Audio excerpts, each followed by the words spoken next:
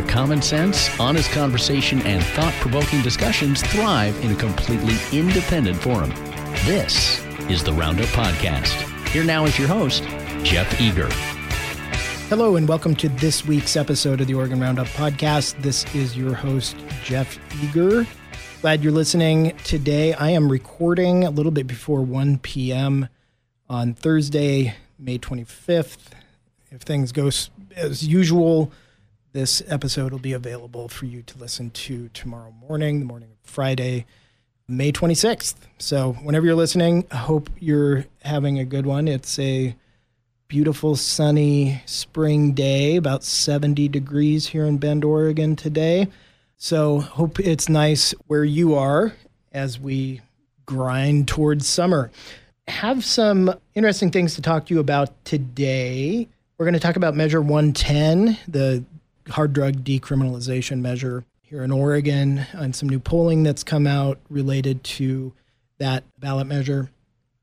And then talk a little bit about the Senate Republican walkout. I feel like I should say something about that because that's the only thing that the rest of the media in Oregon is talking about, although I suspect I have a little bit different take on it than some of the others. And then at the end, a little update on that thing I've been writing kind of exclusively about for the last couple of weeks, which is the $500,000 donation to the Democrat Party of Oregon, investigations or lack thereof pertaining to the same, to round out the episode. So Measure 110, voters in the state of Oregon solidly approved Measure 110.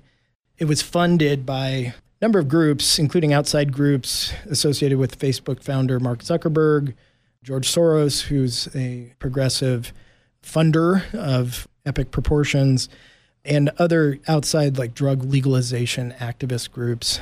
There was a lot of stuff on the pro side out there during the campaign, not much on the anti side. Passed fairly easily. It's been pretty clear since the thing went into effect. I think it was at the beginning of 22, might have been the beginning of 21.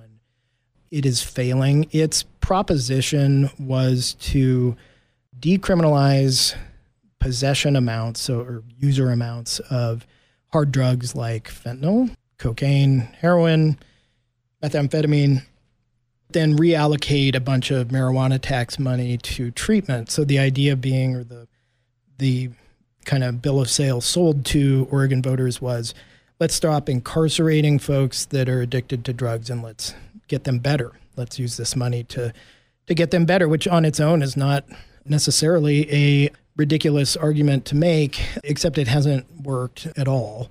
You know, Oregon's addiction problem keeps getting worse. The overdose problem keeps getting worse. It's tied in very closely with the homeless crisis that we're having throughout the state, especially in places like Portland. And it's just clearly failed. And even on the spending end of things, took the state forever to get the money reallocated and spent. Now they're talking about how they've spent like $150 million and helped X number of people. We touched on that a little bit last week in my interview with Betsy Johnson. And I'm kind of in Betsy's camp on this. I'll believe that spending has been effective once we see actual addiction rates going down. The fact that these organizations have been in contact with addicts is, I suppose, good, but it's the end result that we're looking for is fewer people addicted to drugs and dying on Oregon streets and in Oregon homes at record levels, which has been the case now for a couple years. To anyone with an awareness of what's happened in Oregon, Measure 110 has been a failure. And that fact is, it's one of those things, and there's I'm trying to think about what to call it, but there's a host of things, and this isn't just in Oregon, it happens throughout the country and probably throughout the world too, where there are truths that cannot be mentioned in polite company. And in Oregon in particular, that polite company is progressive company, liberal company. A lot of those folks supported Measure 110 and still support Measure 110.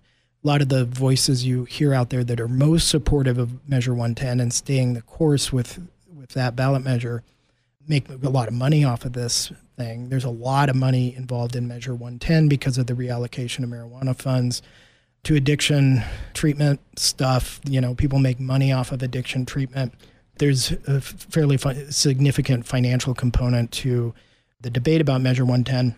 It's been pretty clear to a lot of us that Measure 110 has been a failure, but that's not been something that most of the media has been interested in talking about. The candidates for governor last year, Drazen and Johnson, said it should be repealed. I think Kotek kind of split the difference on that. But as governor, she certainly hasn't called for its repeal. And the big question has been, what do Oregon voters think about this thing? There was some polling done, I think, last year by one of these pro-decriminalization groups that was just a garbage poll that, basically asked Oregon voters, do you support throwing someone who is addicted in jail or helping them get better? And when posed that way, a significant proportion, a majority of the people they sampled said we want them to get better rather than throwing them in jail. But of course, that's not the real question that's before Oregon voters. The real question before Oregonians right now is whether Measure 110 is helping them get better and whether the decriminalization is working. We now finally have some new polling out from DHM Research out of Portland, well-respected pollster. We've had them on the podcast here not too long ago. But their findings in this poll, which came out in April, key takeaways. A majority of voters think that Measure 110 has been bad for Oregon. More than 6 in 10 voters think that Measure 110 has made drug addiction, homelessness, and crime worse. 63% of voters support bringing back criminal penalties for drug possession while continuing to use cannabis taxes to fund drug treatment programs. Voters become more supportive of bringing back criminal penalties for drug possession when hearing about the state's struggles standing up treatment programs. And more voters believe that the root cause of homelessness is drug addiction and mental health problems than a lack of access to affordable housing. I don't know about you, when I hear those key findings from this poll, I'm like, yes, I'm not as weird as I thought I was. I'm not as weird politically as it would seem if my context is entirely reading newspapers and whatnot that come from media outlets in the state of Oregon. It turns out that a significant majority of Oregonians actually get it on this issue. They get it that Measure 110 is a failure, and they get it that it needs to be repealed, at least the decriminalization part of it. They get it that homelessness is deeply tied in with addiction and mental health, not as much a lack of access to affordable housing. And so, and these are, it's let's give Oregon voters some credit here. In a way, these have been not easy conclusions to reach, in the sense that they're easy in that when you drive around and you see the folks that are homeless and what they're doing, it's pretty apparent, if you're paying attention, that there are some drug and mental health issues going on there. It's also apparent, if you look at what's happened with addiction since the passage and enactment of Measure 110 in Oregon, that it's not helping.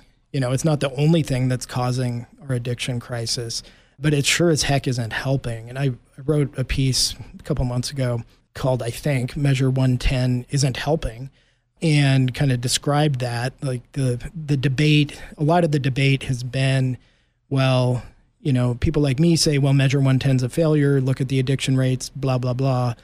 Look at the overdose rates. Look at homelessness.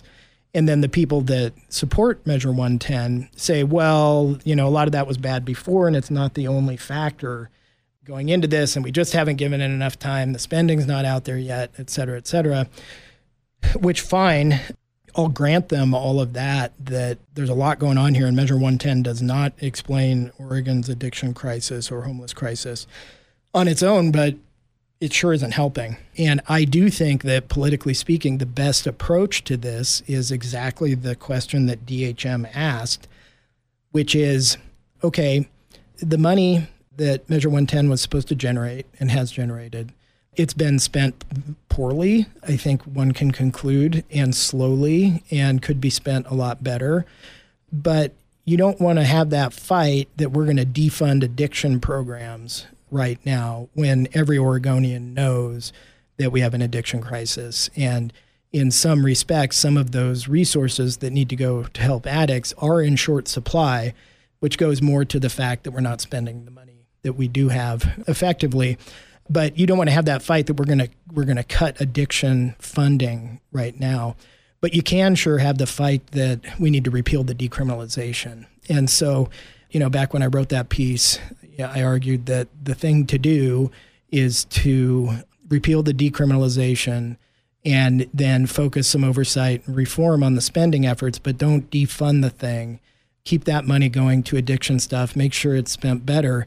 But there's overwhelming support in Oregon for the proposition of keeping that funding in place and repealing the decriminalization, or at least pausing it, right? You could pause it, you could repeal it outright. And that's something that the Oregon legislature can do on its own. This is not a constitutional amendment. It was a ballot measure that resulted in a statute in the state of Oregon, and the legislature with the governor's signature can revise statutes as it wishes. Of course, the legislature being what the legislature is, they showed no interest in doing that for the most part during this legislative session that's kind of coming to an end, and we'll touch on that here in a moment. There were certainly bills sponsored by Republicans to repeal Measure 110. Because they're Republican bills, they had no chance of becoming law in our Democrat-dominated legislature. And then there were some Democrat bills to kind of nibble around the edges of Measure 110, for example, make smaller the amount of fentanyl that someone can possess without it being a crime, and kind of just touch the edges of the ballot measure, but preserve the core of it, the core of decriminalization of those heavy drugs or hard drugs. And those have seen the light of day, some of those bills, because they're Democrat bills. And Democrats know, they know what this polling is. They know that Measure 110 is deeply unpopular in Oregon. And quite frankly, I think they know, many of them, that it's been a failure, even if measured by their own kind of criteria. It's been a failure. If they were to come out in favor of repealing it, even just repealing the decriminalization part, they'd have to admit they were wrong the whole time. They would get sideways with these advocacy groups that still think that it'll work and that want to use Oregon as a laboratory to try this thing out, so they can try it in other states and ultimately probably nationally. And so they just haven't taken any significant action on it. Measure 110 is one of these things, like I was saying, that where the electorate gets it, like they do on so many other issues in Oregon. Crime, they get it. We need more cops. We need to stop being soft on criminals. They get that. They get it that homelessness is related to addiction and mental health. They get it that Measure 110 stinks. They get it on this stuff. And there's just this growing chasm between where the voters are on those issues and where their elected officials are on those issues. And there's a tension there. That tension is growing as that chasm increases.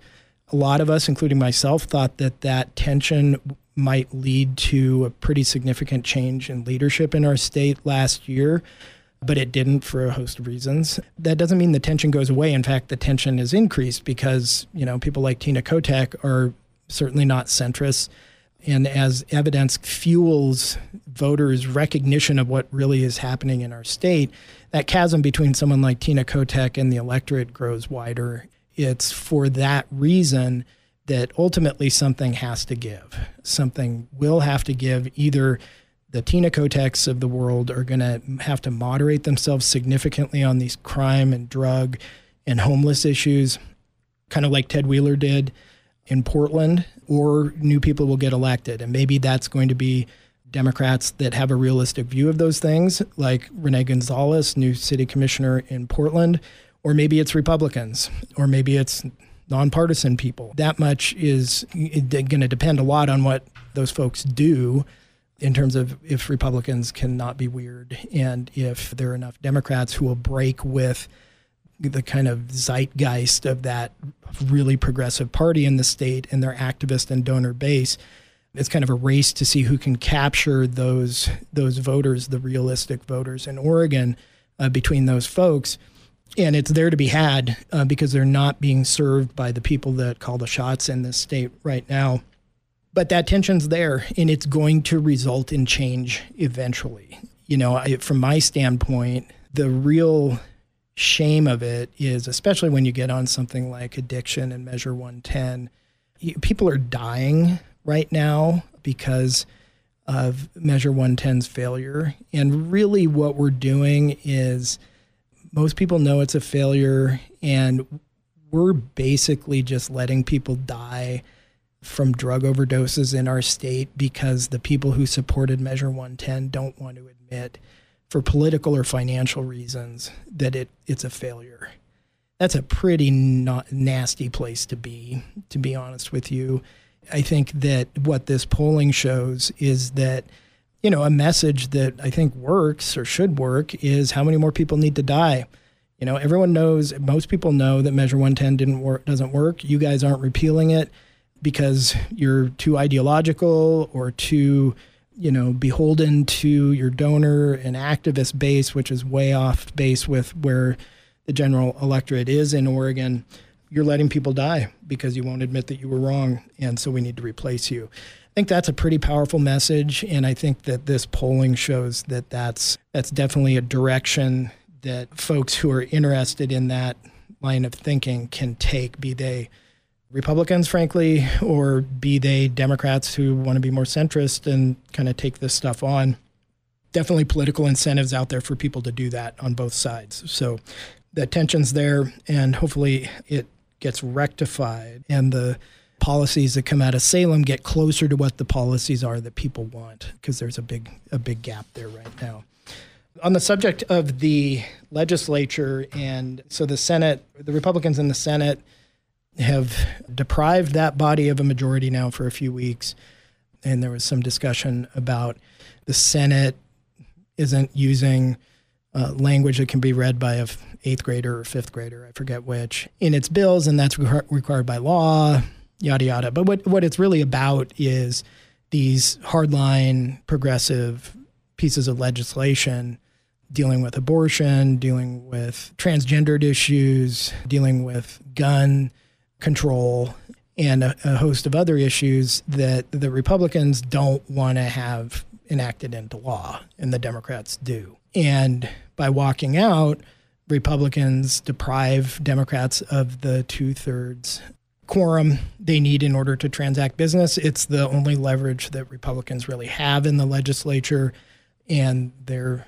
using it. And from my standpoint, if the legislature doesn't pass a single thing the rest of this time, that's probably for the best, other than, a budget bill. And the Republicans have said they'll come back in on June 25th to pass a budget bill to keep the doors of the state open. I think we could do with a lot of doors of the state closed to remain closed, but fine, pass a budget.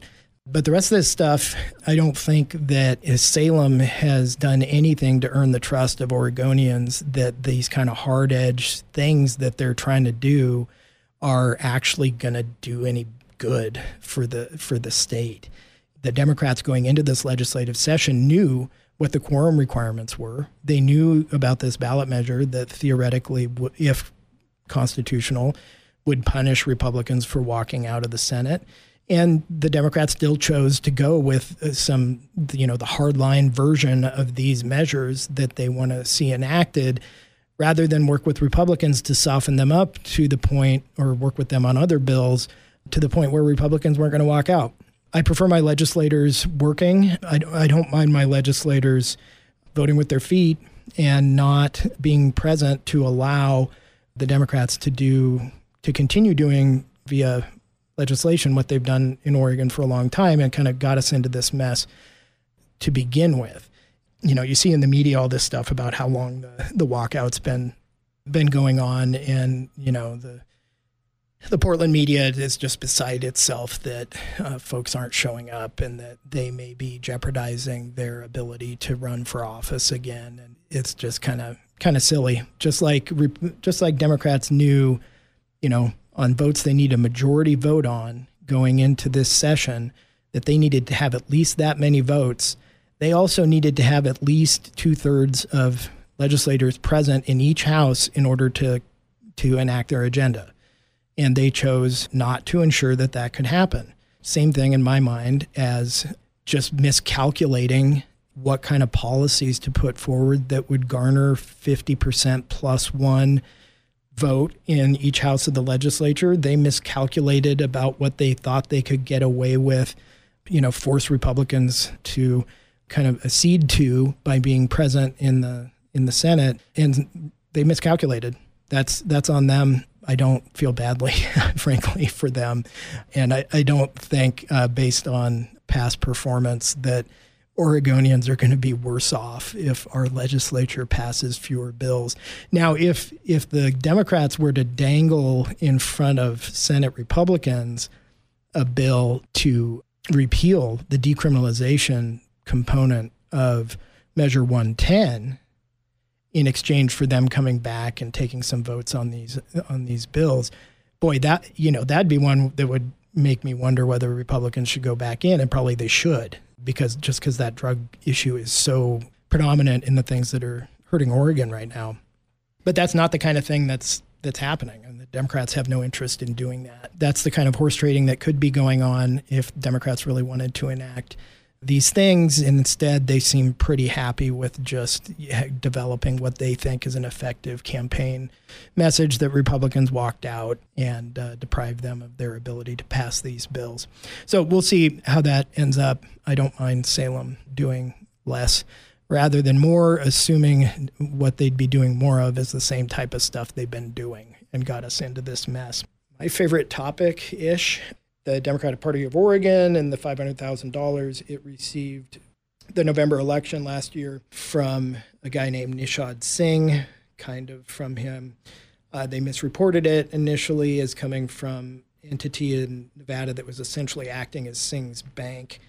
They only changed that misreporting when the media got a hold of that issue and started calling.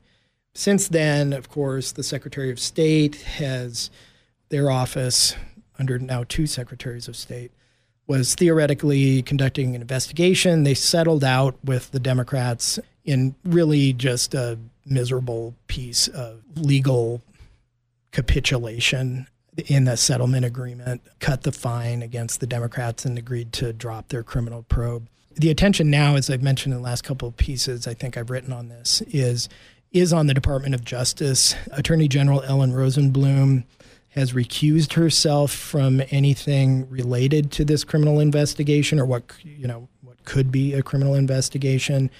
That's a good move. She was financially tied to the Democratic Party of Oregon, just like all elected Democrats in Oregon are, which is to say that everyone with power in Oregon has connections to the Democratic Party of Oregon, which is part of the problem. The matter now rests with her staff. There was a time earlier this week when, right after the recusal, that I was half expecting the DOJ to announce that they were, in fact, expanding their criminal investigation to include the Democratic Party of Oregon.